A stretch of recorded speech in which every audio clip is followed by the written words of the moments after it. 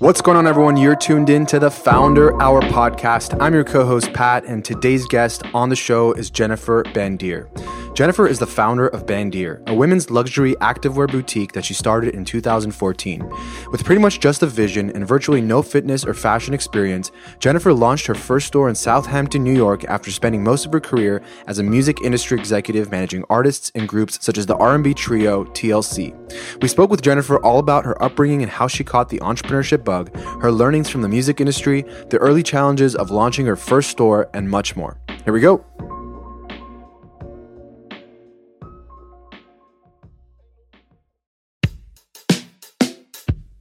So I'm staying right near where I grew up. I grew up on the Upper East Side of Manhattan.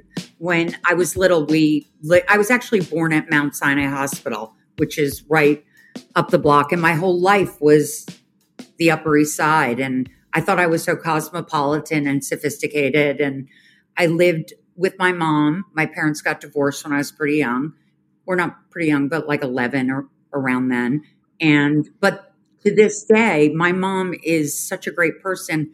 She reached out to my dad about 20 years ago and was like, because I don't think my dad would have had the courage to say to her, like, we'd love to come for the holidays. So she invited him. So my stepmother of like 35 years and my mother and my stepfather also of 1,000 trillion years, they all have the holiday. And I have a half brother. He joins us. So it's really nice. My mom brought that all together.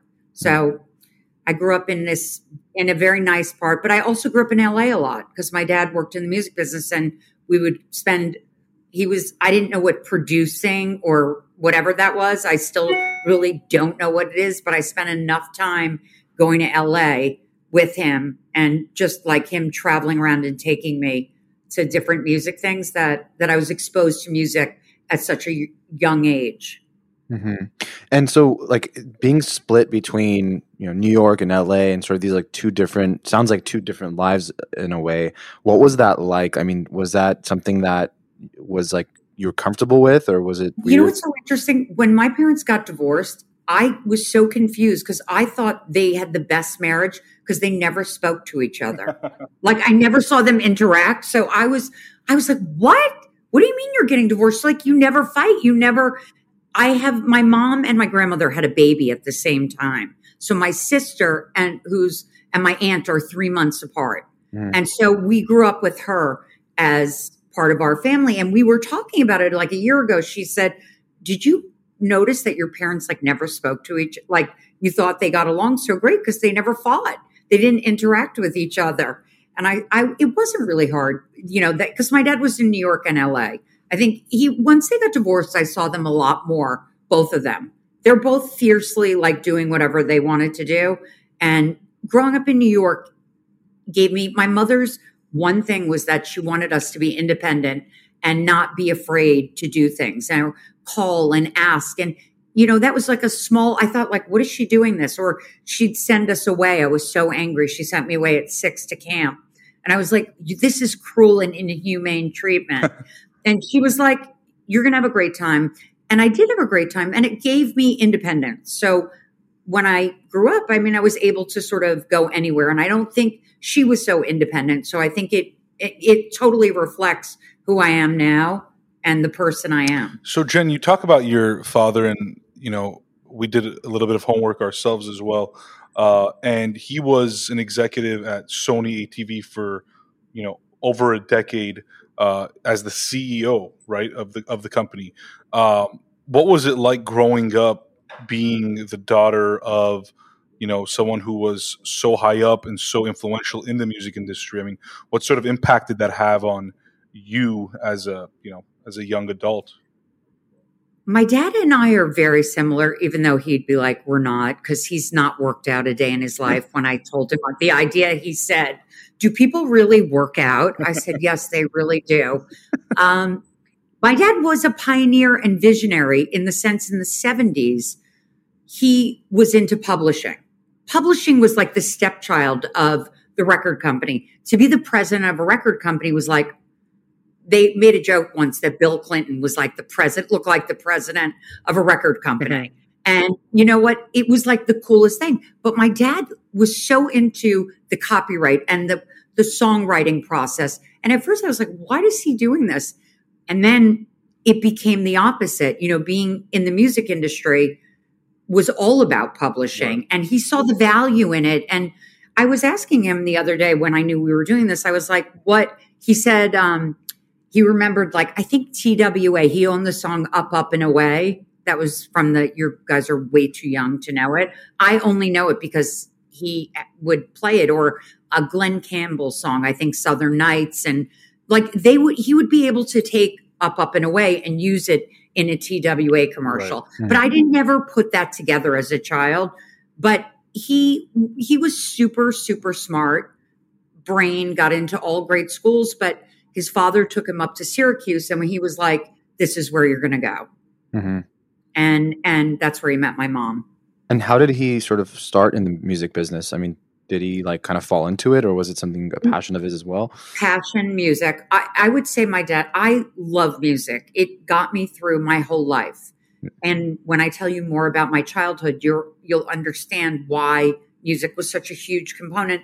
And it's still like the only thing that motivates me to work out. I'm not somebody who is naturally inclined to do breath work and go for a run. Mm-hmm. I'm just not that person. I can think of a million reasons why I shouldn't go for a run or go to a class. But music is the key. Once I put a song on like decibel 10, not even loud enough now, because I think I've done damage to my ears. It's like I could go for hours. So I think my dad is the same way. He loves music. We grew up listening to ELO, Motown. We had a jukebox in our house that had the first two Blondie albums that aren't even really, they're not, people think Heart of Glass was her first, or the one that says Blondie, but they were two before. And they sounded very 50s, like the guy, I don't know who the guy was, but from My Girlfriend's Back and He's Gonna Be Trouble. I'm like singing the Hess truck thing, but it's not that. It was the original. Same guy that produced that album produced Debbie Harry's first album. So it sounds a little 50s, but we grew up like around, a lot of musicians, and it was very cool. And the Prince album, we had the first Prince album. And I was like, I didn't really even know Prince until the early 80s or mid 80s, when he, What's like one significant sort of memory you have from that time that kind of stood out? Maybe something that, like an experience you had having this father who's like such an influential figure in this space and getting to meet all these incredible people. Like, can you share that with us? Well, I think, one of the most incredible things, first of all, was going to concerts at such a young age. I went to see Bruce Springsteen the first time he ever played at Madison Square Garden. And I remember saying, why are they going boo like Bruce? But I thought I was so young. I thought they were booing him. I'm like, why did they pay money to come to this? And I just, a cool thing going to see, I always loved Jeff Lynne as a songwriter, ELO. Yep. If you haven't seen Mr. Blue Sky. It is incredible. That's an incredible documentary. Tom Petty. That's one of my favorite albums, Free Falling. And he wrote that entire album and produced it with him. They ran into each other at a stoplight in LA. Maybe you guys, that's how you started the podcast. Close enough. We ran into each other at a stoplight at USC, but same thing. I have a niece there right now. Huh? I have a niece from amazing. New York who's at USC now. Amazing. Great school. You pretty much begged the question when you said that, you love music and we'll understand why when you tell us more about your childhood. So what do we have to know? Well, I think that something very important is that when I was growing up, I was the worst student. They told my parents that I was stupid. I would be lucky to meet someone that would marry me. I mean, horrible things. They're like, she's just not smart. Her sister is smart, but Jennifer is not. And my mom was like, I don't get it. Jennifer is so smart. I was different. I beat to my own drummer. I did things my way. I didn't want to be like everyone else. I was very influenced by like being my own person and not defiant and disrespectful, but I had no self-esteem because I was so bad at school. And if you're constantly failing and so bad. And everyone in your family is in, like, you have the math Olympics in your family and everyone's so successful. And they're like, what happened to Jennifer? So, early on, I developed such a, like, no self-esteem, no confidence. I just was like, I thought, I just experienced failure after failure. And honestly, I had so much shame as a result of it. And I really wanted to say this today because I feel like if I could reach one person that feels like they can't do it, or they, how is this is impossible? I am living proof. I mean, I would like to say, go fuck yourself to my third grade teacher who told my mother that I was defiant, stupid, and an idiot because I was wearing, my mother really wanted us to travel and see the world. So we would either go to two places. We'd either go to like Europe or, go see visit different amazing cities, or she would take us to a spa to lose weight. And so that was like, but that was there were very few places. And I was so hungry. I remember eating green Tums as like, I was like, these are so good. Those are great.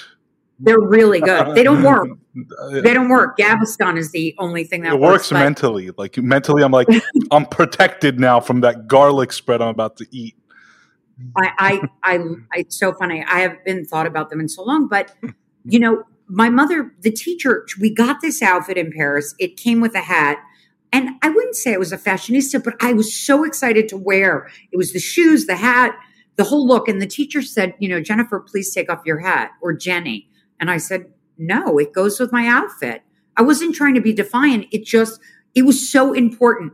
And they were so angry. They were going to throw me out of school. She basically told my mother, and my mom was like, good for you for not, giving in to her. You wanted to wear that. What's the big deal? Mm-hmm.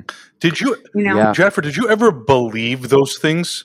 I mean, did you? I believed I was stupid and useless, and I had no self-esteem. I honestly was so embarrassed because everyone around me, like in my friends that were going to other schools, were doing so well. And they'd be like, the shadow of Jennifer Bandier is so bad. She's such a bad student. She's not her sister. I mean, I heard a lot of, if she would just apply herself. But the reality was I had a learning disability. But if you're like that bothered by it, because that's something that I can relate with. Like I was very similar, but more so like in high school. I had counselors that basically told me like I would never go to college and never amount to anything in front of my mom's face.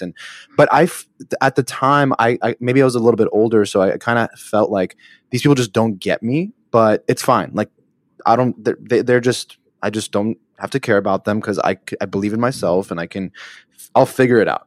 But I'm curious if it was something that really bothered you, did you try to like fix that? Like, did you try to be a good student? Did you try to fit in? There was a stigma in my generation. Like it doesn't exist today, which is so amazing. I would have gone to a special school and gotten the help, but it was such a bad labeling or, stigma at that time that they were like, I really never learned anything because I had a tutor that helped me. And I was a voracious reader. I did like reading, but I failed at school. I shouldn't have gone to college. I never graduated from college. Well, I think it's a failure, not on you, on the education system. And I can go days and days on this because it's designed as a one size fits all model where everyone sort of has to like fit into that system, which is completely wrong because everyone's built differently. Everyone has different upbringings and different interests and different ways they go about life. And who's to say like one is right and one isn't? You know what I mean? And so but at the time you felt like you were a failure. So I guess like, was there anyone in your life that maybe saw something in you that was like, Jen, like, yeah. My mom was like, there is nothing wrong with you all the time. She's like, you are unique, you're original, and you beat to your own drum. And I'm so proud of you.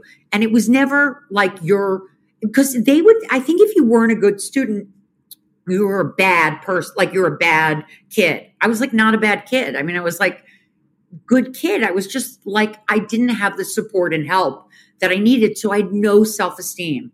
And until I was older and had self-awareness, then I learned like that was what, if you're judged as a child based on academics is your only, that's going to give you self-esteem, or sports. My sister was brainiac, great. She was like my idol. I wanted to always be her. She was like incredible. And we're still super close, but it was always like, she's not Allison. Like, I don't know what happened to her. Like, they were like, it was just terrible. And I was so ashamed, but I say that because you know what? I think it's so important for women to show vulnerability, especially when you live on the Upper East Side. There's a perfection element of being a woman, even probably in, wherever city you are, there's an element that women always want to put on. My life is perfect. It's like, how are you? Great. It's the best. I'm good. My child is this. Everything was the worst with me. So now everything is great. So Jen, when did you kind of figure out, hey, I am actually original. I am unique. And what did you do to kind of move forward or move on from this mindset of, I'm just not good enough? I think it took me a long time. I think it took me till I think I'm still like a work in progress. I'm like constantly trying to be as self-aware, but a lot of times, like, people would come in my store, for instance, and go, I can't believe, the biggest reaction the first summer was, I can't believe I didn't think of this idea. And I thought, I can't believe I thought of it. But, I had a lot of ideas. I just was constantly told how, terrible I was and like how stupid and this. So finally, I think as an adult, I finally, when you grow up, you like all of a sudden, I had some moment, I think, where I just sort of took back the night and was like, you know what? I'm not stupid. Mm-hmm. Like there's something wrong with me. And there was no help to be, I think It was past, but I think I just learned things differently. Talk to us a little bit about, your early career. I mean, what did you set out to do once you were kind of out of the education system? Well, originally, I'd always worked all through high school, even if it was for a month or the summer or part-time, which I think was a great thing because that gave me some sort of self-value to accomplish. Even if I was answering phones I worked at MTV, which, by the way, when I worked at MTV in like 1990 was as an intern, I was like, have I gone to heaven? Like, I was like begging to answer the phone. So I was willing to do anything. I loved music. Growing up in New York, so I loved listening. My dad liked a lot of like Motown. We listened to every Motown song you could imagine. He also loved classic rock, and like we loved Steve Miller. And I would go to, like, when you asked me before, we would go to ELO, and it was like a spaceship concert. And I was inside the spaceship. I was like, oh my God. I was young, but I look back and I think I was so aware of all this music and it became such a huge part of my life, having older siblings. My sister wasn't she loves pop music. I'm purely classic rock or hip hop. Mm-hmm. Growing up in New York in the 80s, it was all about for me. Yeah. And it's funny because, I mean, I'm definitely someone that loves music too, but I had an internship at a music label, but I think that kind of wasn't quite like what I was looking for. Like I love music. I love like even working on music and creating music and that kind of stuff. But when it came to like working at a label, I don't know. I kind of felt like it kind of not sucked the passion out, but it was so different than what I expected. But for you, like, how did you kind of marry the two? Like your passion and then also. I worked at a record, and then my ex-husband and I started a music management company. Mm-hmm. And I had worked at HMV, which is like Tower Records, but in the UK. Okay. And I loved that. That was incredible. And then I went on to work in music management, and we had this opportunity. It was like 1998. We got a call to see if we wanted to fly down to Atlanta to meet with TLC. Now, they had been going through a lot of managers. They were about to make Fan Mail. And to me, they were the epitome. In 1994, I think, or 93 is 92 maybe, the album came out, their original album. And I always respected and thought they were the most incredible artists. I couldn't believe. I mostly worked with people that I was not into, or that were like not the dream. They were like the dream. And my ex-husband said, we're so committed, we'll move to Atlanta. I was like, we will? So we moved to Atlanta and we were there for a while. And then life on the road, it takes a toll. Lisa passed away. They're touring now. I don't know how they're like, and they're making a musical, but they really, I learned so much from those girls. And it was just an extraordinary experience being on the road and the whole experience of like, we had 18 trucks or maybe even more, but it was just about, being present and I was on a crazy schedule. It was like I was up all night, like I am now, and then sleep for like a couple hours in the morning. Then I could sleep till like 1. Right. Yeah. I was like, I probably could now today also. It's funny. I recently discovered that I'm like 90% sure T-Boz lives like a few houses down from me. She did live in LA. Now she lives in Atlanta. Oh, so she moved back. Okay. Yeah, she moved. Yeah. She was living there, and I met one of my closest friends through them. She was their stylist. We speak it. I'm very into basketball. I love basketball, not football as much. I love basketball. I love the story behind the player. That's where I have like I was talking to my husband now, Neil, who we work together. And I was saying something about Jimmy Butler a couple of years ago. And he's like, do you know his story? So I did a deep dive into Jimmy and I became obsessed. And then he was dating Selena Gomez this past year for a minute. And I kept calling my dad and saying, what's the deal with Selena and Jimmy Butler? He's like, are you seriously asking me this? I said, I want to know. Can you, like, Selena's at the game because his story is so inspiring. I don't know if you know it, but just, I love basketball. That was my favorite is the US Open though, because it reminds me, I've been going also since I was a kid. It's also very close to you.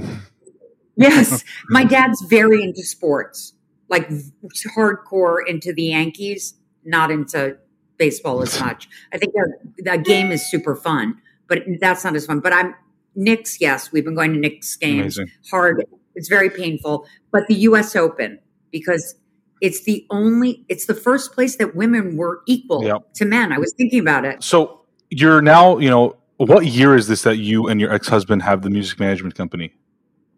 It was like, I'm trying to think, 1998 till the early 2000s. Oh. So, I'm just thinking about being a music manager and just kind of everything that comes with it versus, being a founder, right? And sure, you're the founder of the music management company, but when you're managing somebody, any sort of talent, you're really just kind of at their beck and call, right? It's just they are the talent, they are the business, you're the one that's managing that. How did you enjoy that? I mean, as somebody who's now become an entrepreneur, founder, I'm just curious. I loved it because I have a work attitude that, like, if I love what I'm doing, I'll do whatever you need me to do. If you need me to go pick up food, I'm happy to do that. If you need to come, want to complain to me or discuss this or whatever it was, I was happy to do that. But I didn't get the worst. Like, my ex-husband really got more of that. I was more involved with the creative and working with them. And it actually was, you know what? I think working is very different from it was than what it is today. How so? Meaning I like when I worked at MTV, I was so excited to get the phone.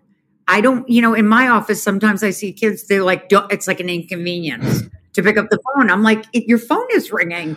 I just think it's, that's an interesting point. I think at least my perspective is, there's definitely been a change in attitude from an employee perspective, right? As in terms of what we should and shouldn't be doing. If somebody's hired as a manager or, is leading a department, it's like, why would I pick up the phone? Like, there should be like an admin doing that work. And so I think everybody's always concerned with like, this isn't my responsibility. This isn't necessarily what's going to get me the skills that is going to get me to the next level. But I think that that's the wrong approach. I think that a true kind of entrepreneurial person would realize that most of the job is shitty, right? Like, objectively shitty. But that's what makes the successful people successful, they were able to get through the shitty times, and that's why it's all, rosy now, because they had to answer the phones, they had to go on runs, they had to just, basically kiss their clients' ass at times and do things that they didn't have to do or didn't want to do. It's just different, right? So how do you think that now, I guess, as a manager, how do you manage those types of people, right? The newer generation? I mean, at the moment, I have to say that the Bandier employees have been so incredible, especially like the store employees. The team we have is phenomenal, and everyone in the office. But anyone that's an entrepreneur that will get on the show and say to you, it's just lovely every day. It's like, I'm having like espresso with like a scone and hanging out, thinking about how perfect it is. Life can suck, and it's really tough. And you have a lot of hard decisions, right. And it's up and down. Yeah. And some days it's really high, and some days it's really low. And I don't know. I try and, make sure you know what? I once heard somebody say that 50% when you hire someone, through an agency or an ad or whatever, it works 50% of the time. And I think it's sort of true. It's better usually when we get someone recommended by someone, because you just never know if you're it doesn't mean they're a bad worker. You're just not meshed together. Right. So it takes a long time to find the right team. Right. Yeah. So you mentioned it was kind of late 90s, early 2000s. And then what ended up happening like after that? Did you end up? I actually went into the pet industry, and I would do shows at like in Atlantic City, the H.H. Backer show, which doesn't even exist. And QVC found me there. I made customized pet beds with their photos, but you couldn't upload your photo. I mean, think about it now. You just text whatever. But then you had to mail the photo in. And it was a whole process. And it failed. It ended up not being it was so much work. It gave me so much aggravation. How did that happen though? Like, how did you get into that? I saw it and I thought, wouldn't it and it was super expensive. I saw like a bag that was super expensive with a photo on it of like someone's family I have like 1 million rescue dogs. So, I thought it would be great if I could do that on in a little bag that was affordable that everyone could have. So I started a business. It was called Luxorama. I had a couple of friends that worked with me, but it was like I really learned about business, and I didn't know what a cog was at the time. I mean, these are all things. Again, I didn't go to business school. I didn't even graduate from college. I barely graduated from high school. And, there were all things that I learned sort of on the job. But it was failure is the pathway to success. Because without it, what are a couple, you mentioned cogs, but like what are a couple of things that maybe you learned that you still use today that like you can kind of tie back to that first experience as like a business owner or entrepreneur? I think really, thinking about the cost of goods, how much the handbag was was making plus shipping, learning all of that. It was more like I was leading for the first time. I was doing something out on my own.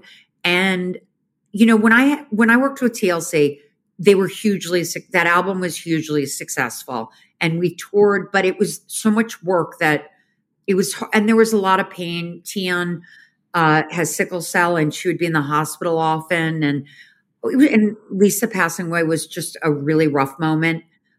This was like the first thing that I could like stand behind and create. I'm like very, even though I was a terrible student, I was super creative and had like a lot of ideas, or, sometimes when my dad would tell me he was doing a TV show, I'd be like, that sucks. Why would you do that? And he would be like, what are you talking about? Don't say that.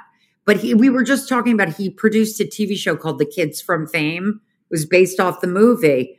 And I just rewatched the movie Fame. It was such a great movie.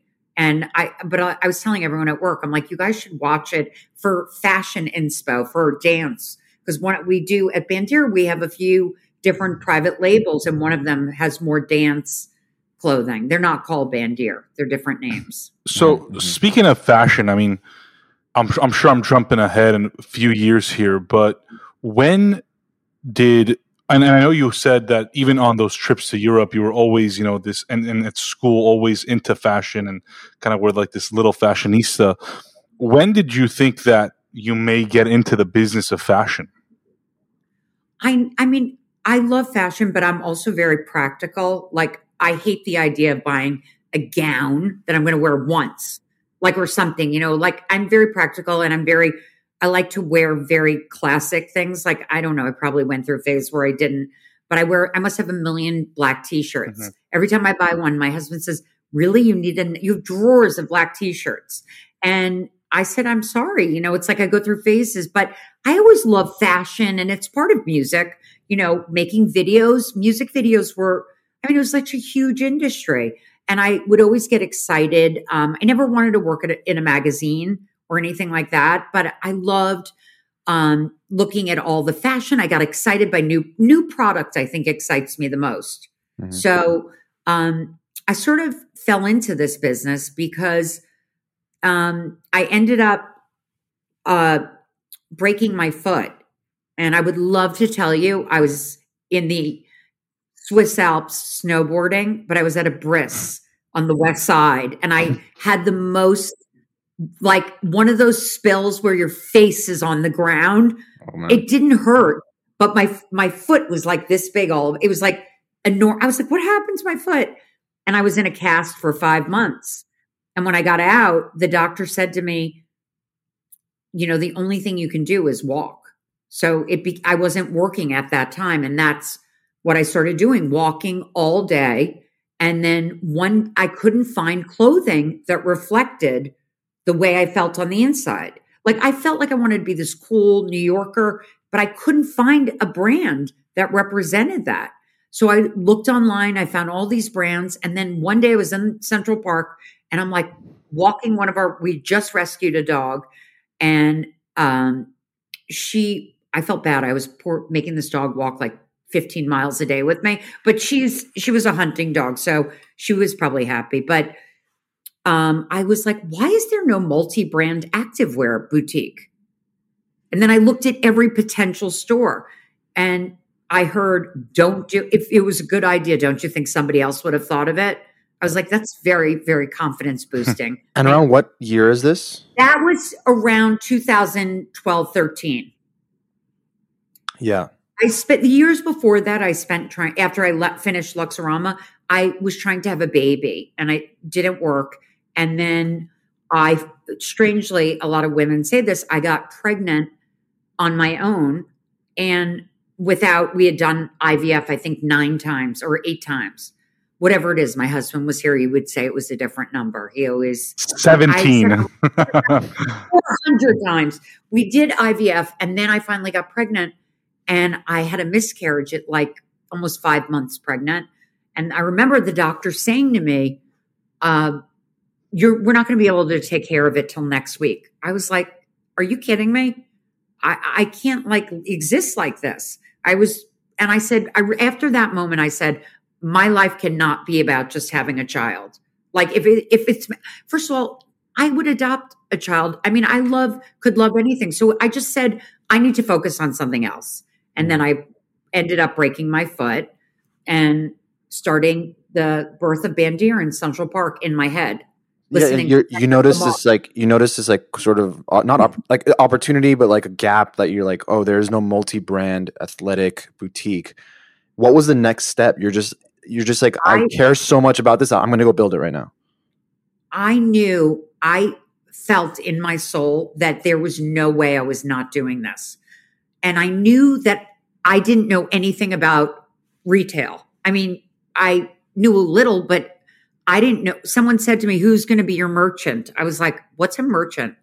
So, they were asking me these things, and I thought a lot of my decisions, and I always say this is my instinct, or I go with my gut. If something doesn't feel right to me, I usually, I would say it's 80-20. I'm not always right, but if I make a decision, it's usually going to be, if my instincts will be right on. Mm-hmm. And I think that's like, I always say to people, trust your gut. If your gut says this is something you should be doing or not doing, really go with what you feel and fight for it. So I just always knew I was going to do this. And I was fortunate that I decided that I couldn't afford rent in New York City because a 10-year lease at God knows what the rent was. And retail, everyone was like, are you crazy to go into retail? You don't know anything about it. You don't know anything. You know how many times I heard that? And I just was like, okay, I work out all the time. I was really into dance. I was walking with a Nike Fuel Band, 20,000 steps a day. And when I wasn't doing that, I was in my house trying to get steps in or going up and down the stairs of our building. So when I started the business, I just was like, I'm going to get someone to help me because I knew that was the thing. And so I asked the people that I thought would give me the best people. And I found someone, a woman named Jane Harkness, who I love and I still work with. And she was the founder of the co-op at Barney's. So, which was very similar because it was emerging brands. But so everyone said to me, like, did you have a strategy? Okay. The strategy was in my head and my soul. I didn't know how to make a business plan or do anything, but I just sort of went with what I knew the brands because there were 50 brands, let's say, that were not able to sell to stores because there was no store. But I knew that in order to sell those brands that you had never heard of, I needed anchor brands that you felt safe shopping with us. But that was Nike. Jen, here's my question though is, if those brands weren't, let me rephrase. Why were those brands not sold in stores? Was it just because nobody knew about them or they weren't, quote unquote, good enough for the public just yet? It was mostly mono brands like, Nike, Adidas, right. They would have their own store. Right. And then there was no multi-brand that was focusing on women. Women were initially they repackaged men's clothing for women, and they didn't really, they weren't thinking in 2013, nobody was thinking about women and about activewear. But I've always, I just knew that I was going to class with that was sold out, when I was taking dance or going to spinning, whatever I was doing. And there were a hell of a lot of people in Central Park, but I wanted to look a certain way that I couldn't, there was nothing. I wore a lot of Nike Pro, but other than that, Adidas, but Nike Pro I wore. And then I found all these brands. Google is like the magical, can do anything. It's like a Houdini. I found all the brands and I'm so compulsive and obsessive that I was willing to search nonstop for new brands. And I love doing that. And is that the differentiator? I mean, like literally the fact that you just put in a little bit more work? No, I think it was, first of all, timing is everything. We all know that. How many people have you interviewed that have said to you that, the timing wasn't right? I think the better question is how many people have we interviewed that didn't say the timing was right? And it's very few, but those people are very cocky. So that's a different story. I have an ability to have humility and be humble. And I worked in the store the first summer. I said, I need to learn everything about retail. Right. And I knew it was going to be, it was going to be complicated. But once I had Jane working with me and I had, again, I found these brands, they were wheeling suitcases into my apartment and showing me them on the kitchen table. And I was like, they were like, didn't know if it was safe or this was like crazy because they weren't going to an office. And we knew we got to Nike and they were like, you want to open a women's store in Southampton? But Southampton is like the gateway to all the Hamptons and very much the same. And it's only really 2 blocks. So you get the same customer. So it was really just curating it and editing it. And that summer I worked every day except for the day that my brother graduated from law school. I came back and went to work, but it just taught me about, I thought as a consumer, what would get me excited to go somewhere? Something I couldn't find anywhere else that I knew was cool and amazing. So all the brands, some of the brands we still like Splits 59. From the beginning, Jonathan wheeled a bag into my house. He's still a really good friend. And what else was there? Beyond Yoga. I mean, Nike, though, was that brand that made you, and Adidas, that you would come and say, oh, they have Nike and Adidas. I feel comfortable Right. shopping here. Right. I don't know these other brands. Right. You kind of it's almost like it's not the chicken and the egg situation, but it's more like I need to draw people to my store, or even let's say somebody has a website. You have to draw them with something familiar before you educate them on all these other unfamiliar yet probably better or just different products that are for different uses. I feel like I would feel confident if I shopped somewhere and knew like one designer was familiar. If I was in Istanbul and I went to a store and didn't know any designer, that would be cool. But in New York City or in, Southampton, I knew also that I wanted to go into retail because I wanted the feedback from the customer. And you can't get that online, or it wasn't. Think about how much the internet changes or e-com changes from 2013 to now. I mean, it's a totally different business.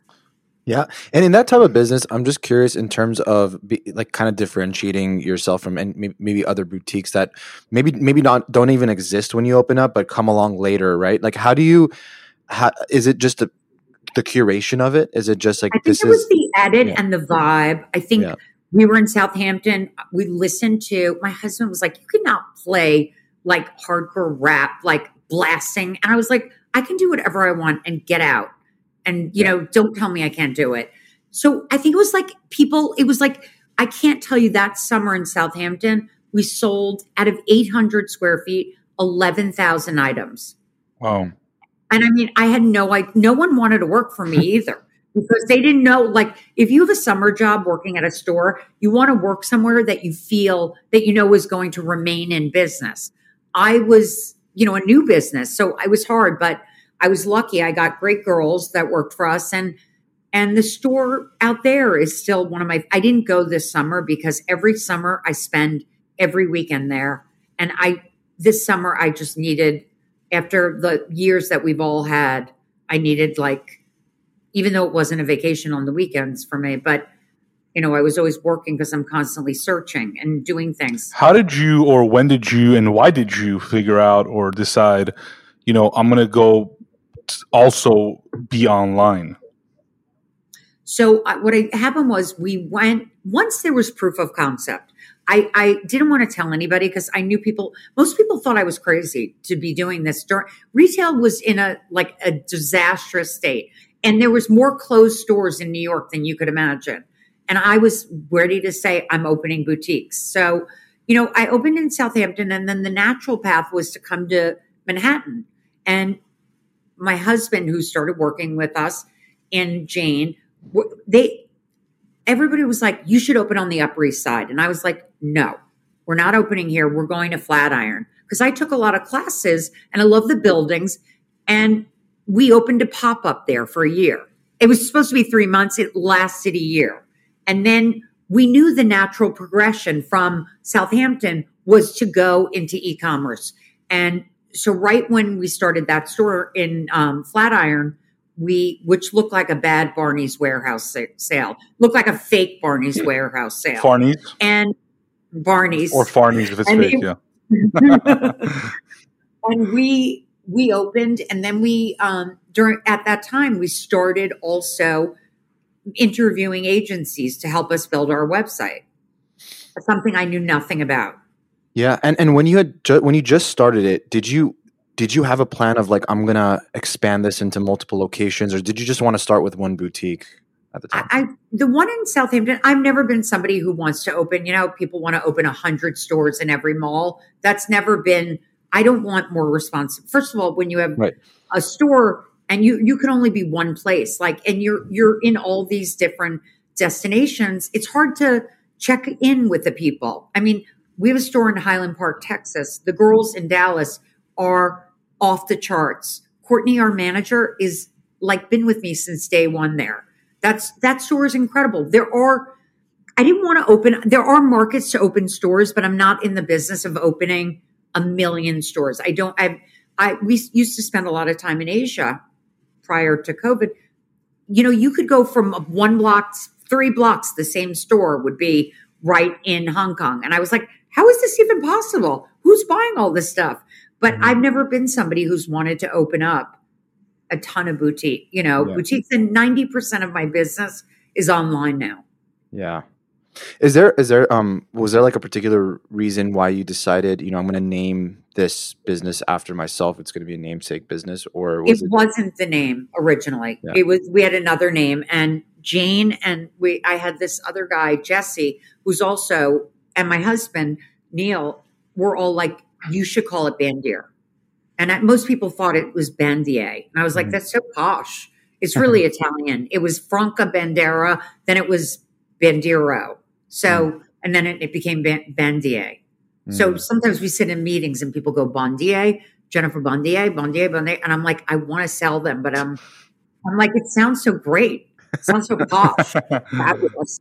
We always talk about it, when you have a name like that sounds super French or Italian or something, it just has this elegance to it that like anything you release has to do well, right? Like it has to sell. We're going to France next week for Paris Fashion Week. Might be doing one of the best collaborations which is our business was built on being disruptive and doing things differently, and I always said we were that intersection where fashion and fitness collided. And when Nike would say, are you Dover Street or are you Paragon? I said, I'm neither. I'm a hybrid. And we're always looking for collaborations to make ourselves, different. And I like more disruptive. I mean, there are brands that I reach out to that you would be shocked that you would say, these are not fashion brands, but I can't explain why it gets me so excited because it's so original and different. Yeah. But so we have our business is tons of collabs, and we're going next week to meet with one of them, but I'm not going to jinx myself. Jen, where do you see the future of, fashion, specifically, I guess, even athleisure going? Because I know Pat and I have talked to folks like Chip Wilson from Lululemon, and it's not coming to mind, but several other folks that are in the fashion business. And athleisure has obviously grown like significantly to the point that Lululemon is a multi-billion-dollar business. Obviously, the Nike, Adidas's of the world are multi-billion-dollar companies. Beyond Yoga, Alo, all of these companies are essentially household names at this point. Where does it go from here? Well, our clothing is also, is off-duty clothing also. So if you're not in the gym, but, women have decided, like, I'm wearing sneakers and I want to be comfortable. That ship has sailed. Like, women are in sneakers. So that is a huge part of our business. And I think the future is going to be, I think there's always going to be activewear, but do I think the Met Gala is going to do the activewear Met Gala? No. But I think it's just going to be a part of, like, people are more into their health than ever now and wellness after the pandemic. And I think that our business, we have 5 private brands. And right now we have an ongoing collaboration with New Balance, which we have, I think in November, we have another drop, but then January, it comes like insanity. It's the sickest clothing you've ever seen. I have been dying to wear it. And we have like our brand All Access, which is All Access. We changed it to New York City, which is for the performance, but it's from the view of New York City. I feel like all athlete, brands are like California, Colorado or British Columbia, but no one is repping I almost get hit by a bike every day. There's someone or someone's like doing pull-ups on scaffolding. So we look at our things. So there's going to be that active component. We're always going to be active, All Access. And then we have Wesley, which is sweats, and we're morphing it into a little more elevated. We're always going to have sweat. The sweat industry is enormous. Jen, for us. Jen, for those that are listening now that, are passionate about fashion, let's call it, and they have a deep love for, clothing, accessories, etc., or, want to be involved somehow in the fashion business, what's your advice for them? I mean, what should they be thinking about? Should they even go into fashion? I mean, is it just oversaturated now with brands galore? I mean, give us your 2 cents. I mean, I'm certainly not an expert in fashion. I'm an expert on like what emotionally, like I my personal feeling is. Like, I get so excited by things you can't even imagine that like nobody would care about. I'm like, I mean, I think that fashion is here to stay. You know, it's becoming very different. You know, you have to, but I would say this, go with your gut and, you know, you should definitely pursue, if you want to go into fashion, then go into, like, make it happen. You know, there's always a way. You could work for a blogger. Like, we work with Sincerely Jules. And she has like almost 7 million followers. We have an ongoing collaboration with her. She's a California girl. She's the coolest. She parlayed a business into this, you know, blogging into this massive business. She's the coolest, loveliest person to work with.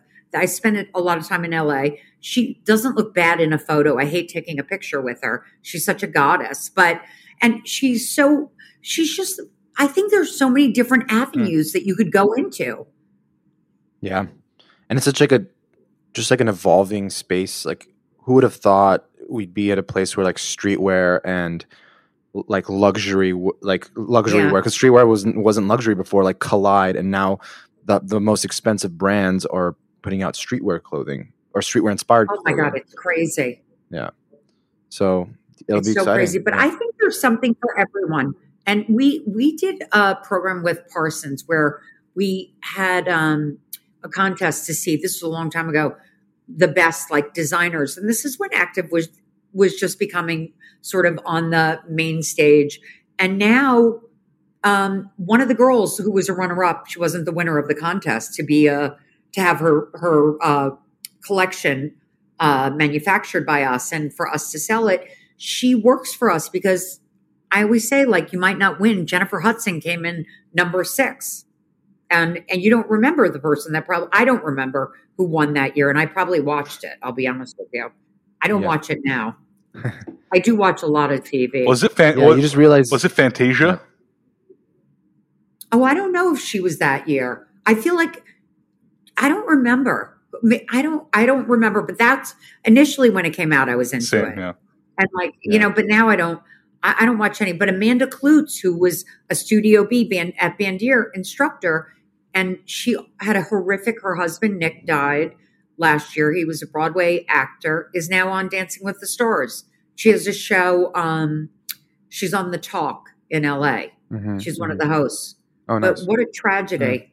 Yeah. I did confirm it was Fantasia that won that year. Wow. Ooh, I love that you Googled that while we're on. Fantasia has had an amazing career, though. She's had a couple of albums. But to your point, I've always thought that too. It's like, you know, just because you don't get first or second place, like you see all these people and they didn't really make much of their careers. It seems like it's like a curse to get first or second place because maybe they're not able to live up to the hype or something. Yeah. But then like you'll see someone that maybe didn't even barely made it to like the top 10 and they went on and had an incredible career. So yeah, you never know. I mean, it just, and listen, I think that's all part of everyone's story. And the more honest people are about how tough it was, and, you know, if they inspire other people that feel like they can't do anything, and that, you know, because it really sucks when everyone tells me that their business is so perfect and everything's great. And I'm thinking like, what am I doing wrong? Because like everything isn't perfect, and then they'll go out of business or something will happen. I'm like, why didn't they just be honest with me about, or who knows? I don't know. Or maybe they actually thought it was being perfect and that's why they didn't really work on the business and that's why it went out of business. I don't know. Could be. Anyways. Yeah. So, I mean, this is, Posh, did you have any other questions? I'm good to go.